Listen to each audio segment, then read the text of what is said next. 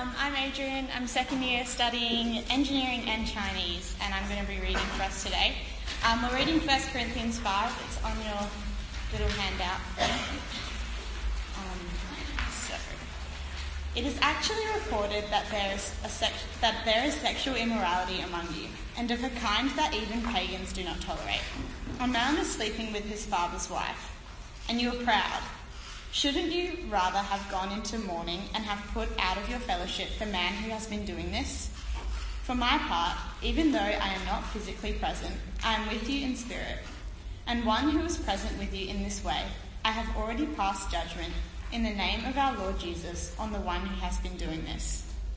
So when you are assembled and I am with you in spirit, and the power of our Lord Jesus is present, hand over this man to Satan for the destruction of his flesh, so that his spirit may be saved on the day of the Lord. Your boasting is not good. Don't you know that a little yeast leavens the whole batch of dough? Get rid of the old yeast, so that you may be a new, unleavened batch, as you really are. For Christ, our Passover lamb, has been sacrificed. Therefore, let us keep the festival, not with the old bread, leavened with malice and wickedness, but with the unleavened bread of sincerity and truth. I wrote to you in my letter not to associate with sexual immoral people, not at all meaning the people of this world who are immoral, or the greedy and swindlers or idolaters. In that case, you would have to leave this world. But now I am writing to you that you must not associate with anyone who claims to be a brother or sister, but is sexually immoral or greedy, an idolater or slanderer, a drunkard or swindler. Do not even eat with such people. What business is it of mine to judge those outside the church? Are you not to judge those inside? God will judge those outside. Expel the wicked person from among you.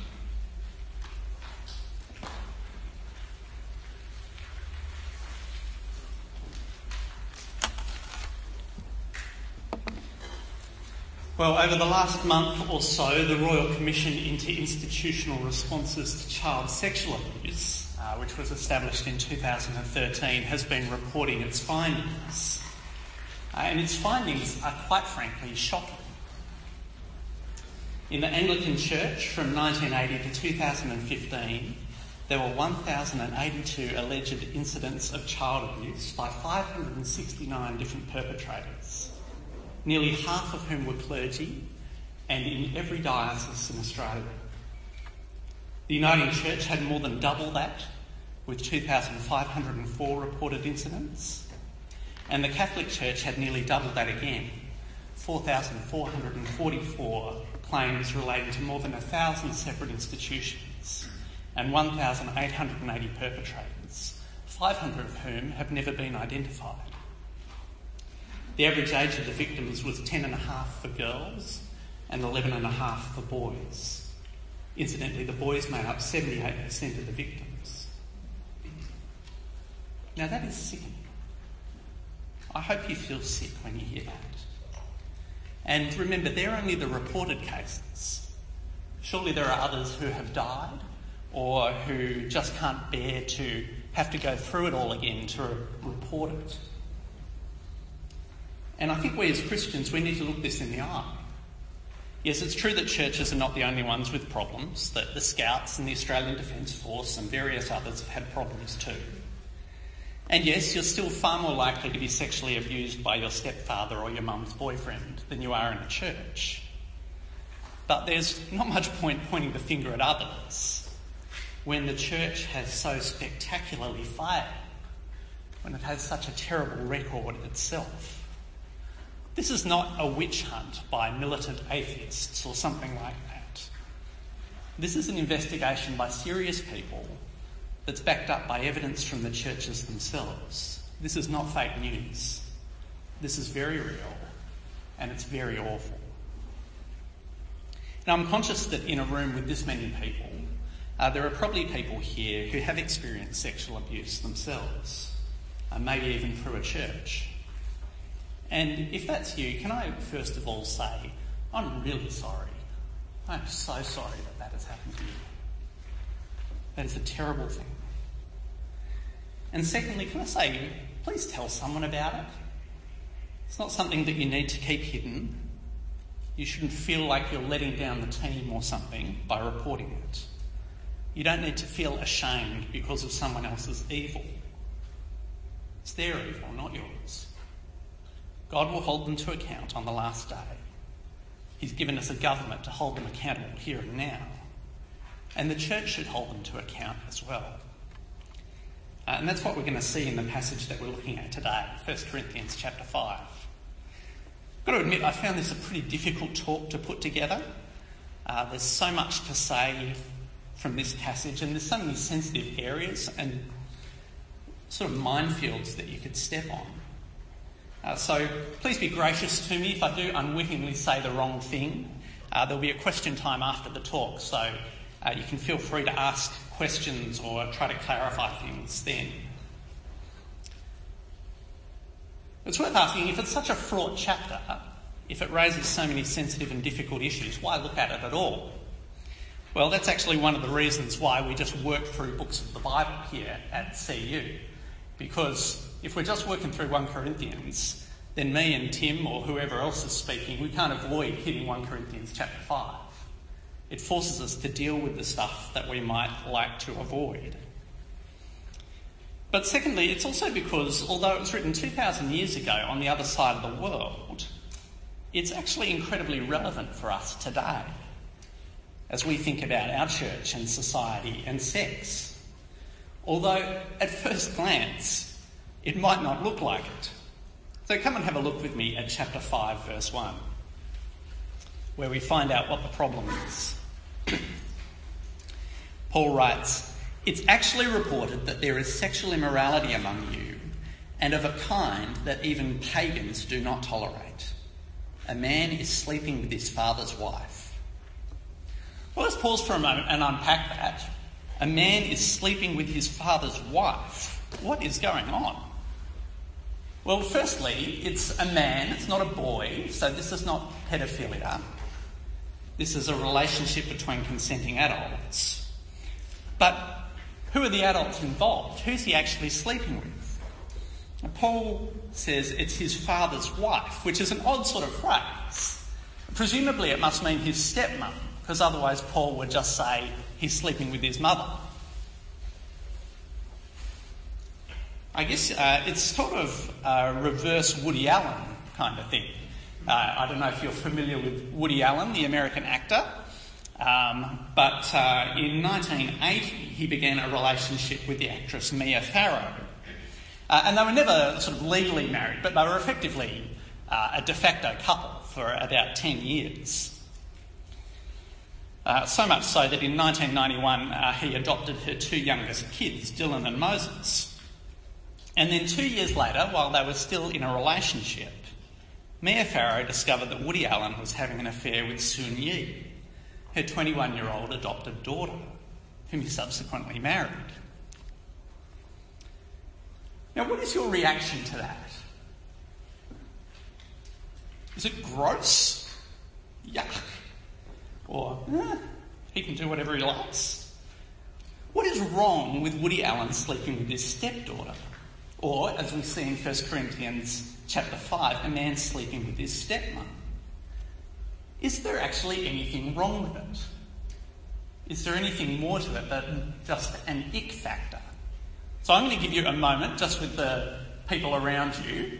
Have a chat about it. What do you think is actually wrong about it? What's the problem? Okay, go.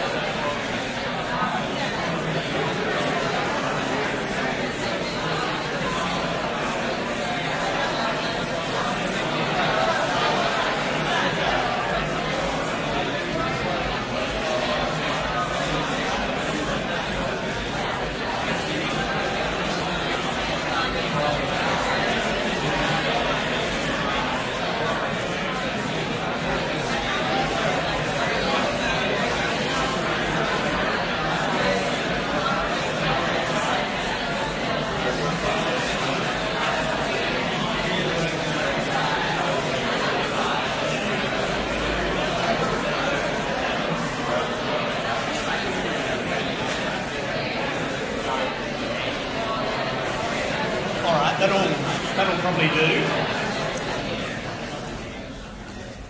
What do you reckon? Anyone want to have a crack at what's wrong about this? Sex outside marriage. Okay, so sex outside marriage, that's one thing. And yet Paul seems to think this is worse than just normal. He says it's a kind that not even the pagans tolerate. What's so bad about it? Another thing is not being faithful to your wife husband. That's another thing. Okay, so maybe it's about not being faithful, but what if his dad is dead? We don't find out either way in 1 Corinthians. Yep. Yeah, I think it's also a bit because there was a marriage involved, and kind of even if the son is not related by blood Yep. to the stepmom, it's still the coming together of two flesh. So through the marriage, she has become family, and therefore it's common sex. Yeah. There's something about that. Even if they weren't actually biologically related. So they're not biologically related in all likelihood. She's a stepmom. Yeah. Well, what about other people? Yep. We've got Leviticus 18:8 says, "Do not have sexual relations with your father's wife, that would dishonor your father." Okay. Something to do with that sort of dishonouring your father. Yeah. Why does it dishonour your father? So I guess that's the marriage that he's entered into. Yeah. What if he's dead?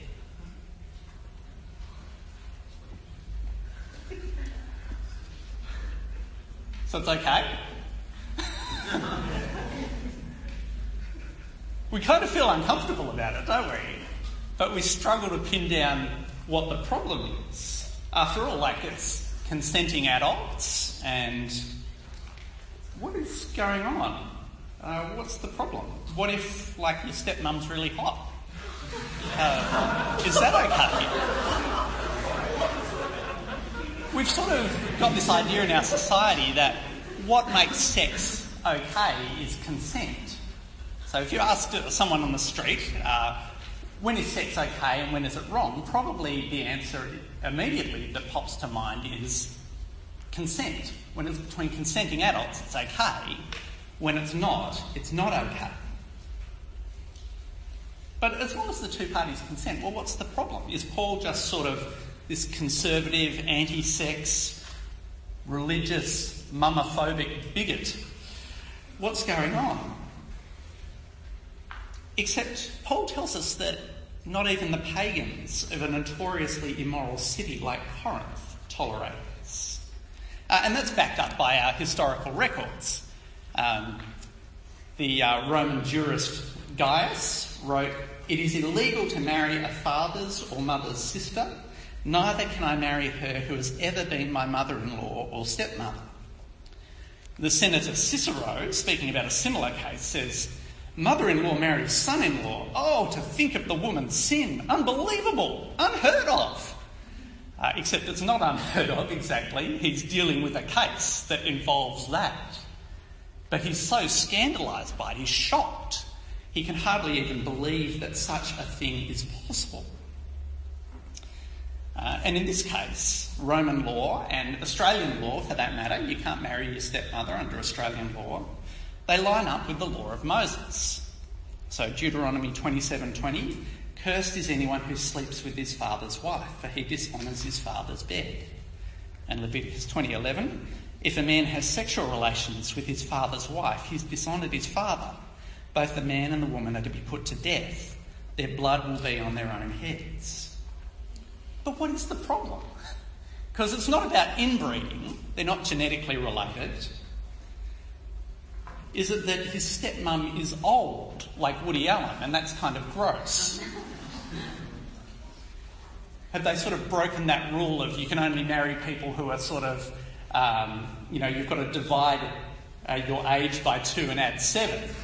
And so like Woody Allen, he was 62, and you divide by 2, he's 31, add 7, 38, and she's 21, so it's wrong. No.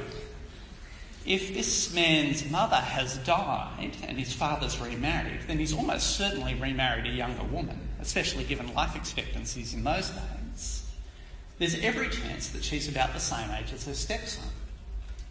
Is the problem that the dad is still alive? Well, that's hard to tell from 1 Corinthians. But actually, whether your dad is alive or dead makes no difference under Jewish, Roman or Australian law. And most of us still kind of feel instinctively that it's sort of wrong to sleep with your stepmom. Doesn't feel right. But what's wrong with it? Paul doesn't actually spell it out here, he just takes it for granted. But I think we can piece it together a bit from the rest of the Bible. Because Jesus, quoting Genesis chapter 2, says, "Haven't you read that at the beginning the Creator made them male and female, and said for this reason, a man will leave his father and mother and be united to his wife, and the two will become one flesh.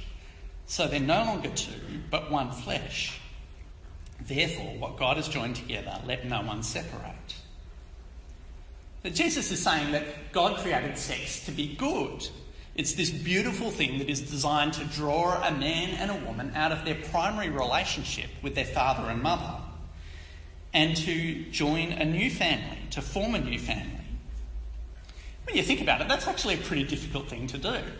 To get people to leave people who have raised them, who have been with them their whole life, who have loved them and cared for them, whose habits they're familiar with, and to join a completely different family, form a new family with someone of a completely different sex, with all sorts of unfamiliar experiences and customs and habits. That's actually a really surprisingly difficult thing to do. You need something pretty powerful to bring that together, which is actually why God made sex. It's powerful and it's wonderful when it's used rightly. But like all powerful things, sex can be misused. And that's what's happened here in Corinth. Instead of leaving his father and mother to be united to a wife, this man has allowed sex to turn him back in, to become inverted, turned in on his own family. It's drawn him not out to another family, but into his stepmother's bed. He's sleeping with the same woman that his dad did, the woman who should be functioning as his mother. And he's dishonoured his father and mother by sexualising a relationship that should never be sexual. Our society often talks as though restricting who we can have sex with is some kind of oppressive, intolerant sort of thing. But when you stop and think about it, actually for most relationships to work properly, for them to flourish, for love to be fully expressed, sex needs to be completely ruled out of the picture. If you think you can just have sex with whoever you like, you're going to do all sorts of damage. When sex intrudes into those relationships, they don't flourish. They damage and they hurt. It ruins families, it messes people up mentally, it damages their ability to commit to others, and it turns sex from this beautiful thing into this tawdry thing, this messed up, wrong thing. The Corinthians should have been shocked by what was going on, but they weren't, says Paul. And not only did they tolerate it, they were proud of it. It's hard to tell if they're proud that they had tolerated this behaviour. Like, look how free we are in Christ. We can even do this. Or is it that they continue to be proud? They continue to be puffed up and arrogant in spite of this. Doesn't matter about that. We're still kings of the world, as they seem to have been saying in the previous chapter. I wonder if there's a bit of a cover-up going on. Because if you read 1 Corinthians, you realise that it's actually mostly Paul's responses to questions that the Corinthians have asked. They've sent him a letter asking various questions and he's replied, giving answers. But it turns out when you read this that they haven't asked him about this topic, which you'd kind of think would be up there as a topic to ask about. Is this okay? But they haven't done that. The church seems to be keeping quiet about it. Paul says in verse 1 that he's just heard reports of it. They haven't said anything to him. He's just heard rumours, probably from individuals in the church, but not from the church as a whole. There's something of a cover-up going on, I suspect. There's some weird sort of pride about it. And I think that's if you think about the child abuse scandals, that's what's really shocked people. That's what's really scandalised them. It's not just that it happened. People get that there are pedophiles out there, that they deliberately join organisations to get access to kids. We've seen it in childcare centres, in schools and sporting teams. And it's always awful and disgusting. But what's particularly sickening about what's gone on in many churches and church-run institutions is not just that it happened, but that all too often it's been covered up.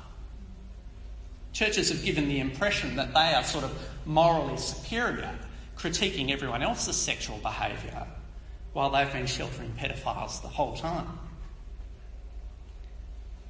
Instead, they should have done what Paul says in verse 2. Shouldn't you rather have gone into mourning and have put out of your fellowship the man who has been doing this? For my part, even though I'm not physically present, I'm with you in spirit. As one who is present with you in this way, I've already passed judgment in the name of our Lord Jesus on the one who's been doing this. Saying you don't need to have been there in Corinth to work out that this is wrong. It's not like, oh yeah, but if you'd really been there, you would have known that it was different. No, he says, it's wrong. Writing from Ephesus on a whole different continent, he can see that. And he has stakes in this. It's not just that he's with them in spirit in the way that we might say it at 21st. You know, your auntie and uncle can't be there, but they say, we're with you in spirit. It is that, but it's more than that. He's actually united to them by the Holy Spirit. So is Jesus. They have stakes in this. They're part of the same body. And although they're in one sense absent, Paul in Ephesus and Jesus at the right hand of the Father, they're both present by the Holy Spirit. They both have authority. And they've made it very clear what the Corinthians ought to do. In the Old Testament, he would have been executed. But here the church is not to execute him. God hasn't given the church that power. He's given that to the government.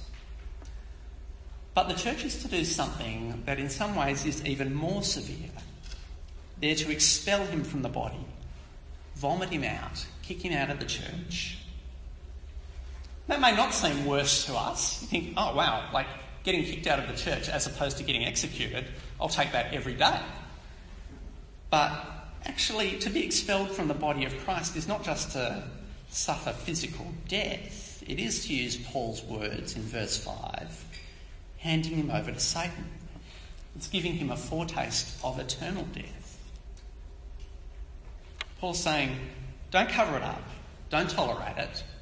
Don't just move him to another church. Expel him from the body. His behaviour is not godly, so don't let him go on deluding himself that he's one of God's people. His behaviour is evil, so hand him over to the evil one. We actually see that in several places in the New Testament where Paul expels people from the church. He describes it as handing them over to Satan. He even describes himself at one point as being inflicted with a messenger from Satan, a thorn in the flesh, to keep him from becoming proud. And that's the problem here with the Corinthian church. They've become proud when they should have recognised the evil and handed this man over to the evil one. But even then, says Paul, the aim is not this man's destruction. The aim is the destruction of the flesh. You can see that in verse 5. Hand this man over to Satan for the destruction of the flesh, so that his spirit may be saved on the day of the Lord. But Paul's not talking about the physical death of this man. He's not talking about him repenting after he's died or something like that. There's nowhere in the Bible that suggests that that's a possibility. What he means is that he hopes that this man will be so shocked, so distraught by being cut off from the body of Christ, handed over to Satan, that he will put to death his flesh. It is his nature that is separate from God. any part of our nature that seems unaffected by the Spirit, that's proud and independent and godless. So the aim for this man is actually repentance and salvation. As it turns out, when you read 2 Corinthians, you discover that that's exactly what happens. He does repent. And Paul has to tell the Corinthians that they should welcome him back into the church because they're still keeping him out. But notice what it's not. It's not a cover-up. It's not hiding things. Everything is brought out into the light. Everything is dealt with in the full view of the church. Everyone knows what this guy has done. And when he repents, forgiving him doesn't mean pretending that it never happened. We've got ourselves into all sorts of trouble over this messed up understanding of forgiveness. Forgiveness isn't about pretending it never happened. It's about giving up your legal right to recompense. It's not about hiding what was done. It's about not taking vengeance. That doesn't mean that the state shouldn't take vengeance. If a law has been broken, they should. Nor does it mean that there are no consequences. This guy will probably never be a leader in the church. You'd want to keep a particular eye on how he's behaving around the women. Forgiveness doesn't mean pretending it never happened. It means giving up the right to revenge. The aim for this guy is repentance and salvation. But the aim for the church is holiness. He says in verse 6, "Your boasting is not good. Don't you know that a little yeast leavens the whole batch of dough? Get rid of the old yeast so that you may be a new unleavened batch as you really are. For Christ, our Passover lamb, has been sacrificed. Therefore, let us keep the festival not with the old bread leavened with malice and wickedness, but with the unleavened bread of sincerity and truth." Back in those days, I guess we tend to use yeast to make bread rise, but in those days they didn't. What they used was leaven. So when you made a batch of dough, you would take a little bit and you'd leave it aside for maybe the next week that you were making bread. And the leaven sort of ferments. And so when you come to making the next batch of bread, you can mix it in and it causes the bread to rise. It's what we call sourdough bread. The problem is if you get mould in the leaven, because then you take your little lump of leaven with its mould and you mix it into the dough with the bread, and the whole loaf is full of dough. It's all full of dough. Yes, it's full of mould. It contaminates the whole batch. And so every year at Passover, all of the Jewish households would remove all the leaven from the house. They'd do a little hunt with the kids to find all the leaven and get rid of it and start over with a fresh batch of dough, something that was completely uncontaminated. And Paul's saying, well, we've had our Passover. Christ, our Passover lamb, has been sacrificed to pay for our sin. But you don't go, hey, great, the Passover lamb has been sacrificed, therefore we can keep all the bad dough. No, you've been given a fresh start. So you chuck out all the contaminated stuff. You've been made pure, he says, so be pure. You've been set apart as God's people, so live as God's people. He's written that to the Corinthians before, he says. He's told them not to associate with sexually immoral people. But the Corinthians seem to have taken that the wrong way. They think he's talking about people outside the church. Either they think, if they're sexually immoral outside the church, of course that's bad, but inside the church it's okay. Or they've thought, well, that's ridiculous. How could you possibly not associate with sexually immoral people outside the church? Therefore, there's no point listening at all. I don't know which one it is. But he says to them in verse 9, "I wrote to you in my letter not to associate with sexually immoral people, not at all meaning the people of this world who are immoral, or the greedy and swindlers or idolaters, In that case, you'd have to leave this world. But now I'm writing to you that you must not associate with anyone who claims to be a brother or sister. That's what he meant in the original letter. Don't associate with someone who claims to be a brother or sister, but is sexually immoral or greedy or an idolater or a slanderer, a drunkard or a swindler. Don't even eat with such people. And the problem, I think, for the church is that we get this almost 180 degrees wrong.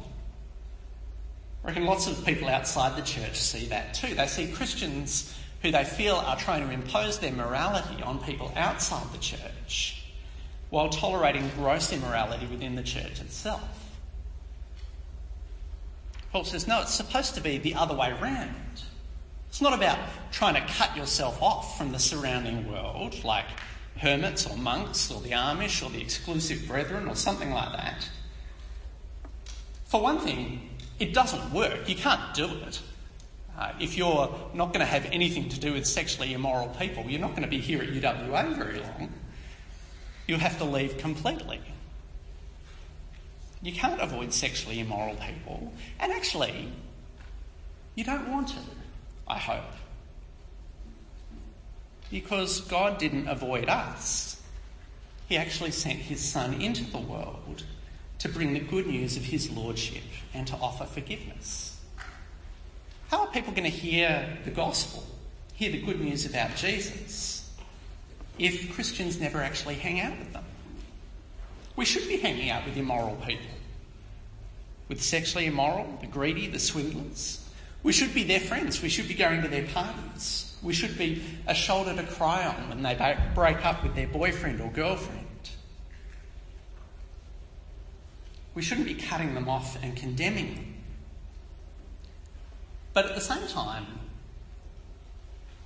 our job is to maintain the holiness of the church. It's one thing to hang out with non-Christians who are immoral. What else would you expect them to be? But that sort of behaviour shouldn't be expected or tolerated within the church. It's not our job to judge the outsiders. Leave that to God on the last day, says Paul. It's not our job to stamp out immoral behaviour outside the church. Our job is, to quote 1 Peter, to live such good lives among the pagans that though they accuse us of doing wrong, they will see our good deeds and glorify God on the day he visits them. We can't separate ourselves from sexually immoral people, and even if we could, well, actually, the rot will still come from within. You can't simply isolate the good people from the bad people. You put all the Christians over there, and still sexual immorality is going to come out. It's not about simply separating yourself from the outside world. It's about removing the corruption that arises from within. It's one thing to accept people who claim to be Christians. It's one thing to accept people who don't claim to be Christians and are immoral. It's another thing altogether to accept those who claim that they are and yet persist in immorality. What business is it of mine to judge those outside the church? Are you not to judge those inside? God will judge those outside. Expel the wicked person from among you. Something we've got to be really clear on as Christians, that we do want to be holy. We do want to be different from our society. We want to be like Jesus, who, you may have noticed, never had sex, and yet was the most fulfilled man who has ever lived. What society says about sex is not true. That if you never have sex, that you've somehow missed out. It's not true. We can be holy like he is, by his power. We need to deal with those inside the church and not stand around condemning those who are outside. Shall we pray? Heavenly Father, please forgive us for our sin. Please forgive us for tolerating sin. Father, we ask for your forgiveness and pray that you would transform us. We pray that you would make your people grow in holiness. And we pray that we would live such good lives among those around us, that they would see our good deeds and that they would glorify you on the day that you visit them. In Jesus' name.